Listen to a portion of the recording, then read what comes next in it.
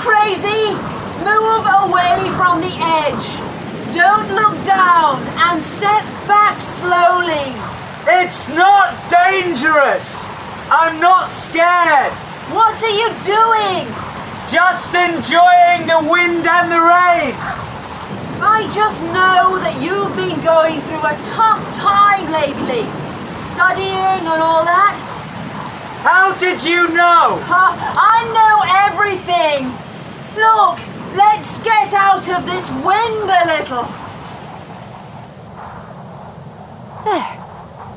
That's a bit better, Alex. How do you know my name? I told you, I know everything. Well, do you know your way back down the cliff? Well, that's not very friendly. This is poetry, isn't it? What is? Your exam worry at the moment. It's none of your business. This weather is amazing, isn't it?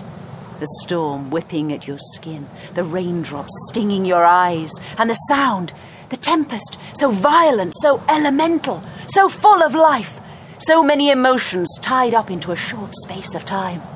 This wind will blow itself out and there'll be calm. Then you'll think, what was all the fuss about?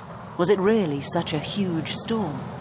Have you felt this exhilaration before? Like being in love or hating somebody or being so hurt your body feels like it's been cut by 1,000,000 tiny razors. Yeah, all those things. Why? Everyone who ever wrote a poem was just like that.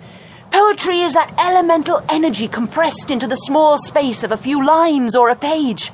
There's nothing you, Alex, can do, think, feel or say that hasn't been done, thought or felt before.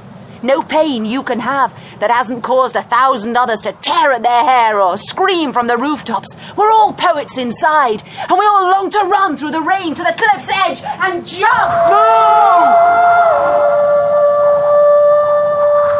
But poets write it rather than jump. How the hell did you do that? Who are you? You'll see.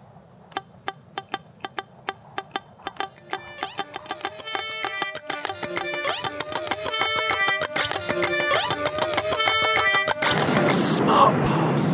Pass.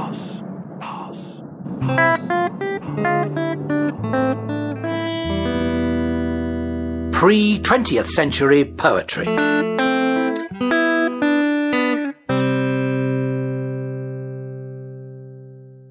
I am the Pass Master, and over the course of this guide, we'll tell you all you need to know about the conventions and workings of classical poetry. Examiners are looking to see that you have a real understanding of how and why poetry works, so the more you've read, analysed and hopefully enjoyed, the easier it will be to think on your feet in an exam. Samuel Taylor Coleridge described poetry as the best words in the best order.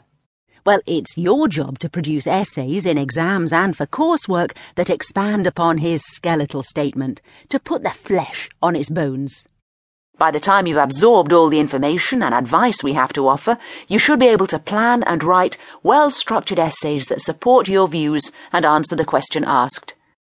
I advise you to listen to this guide as many times as possible. Do what you need for optimum concentration.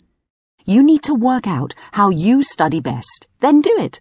We all study differently and have different attention spans, the time we can listen and concentrate for, so know what's best for you. Don't study for too long.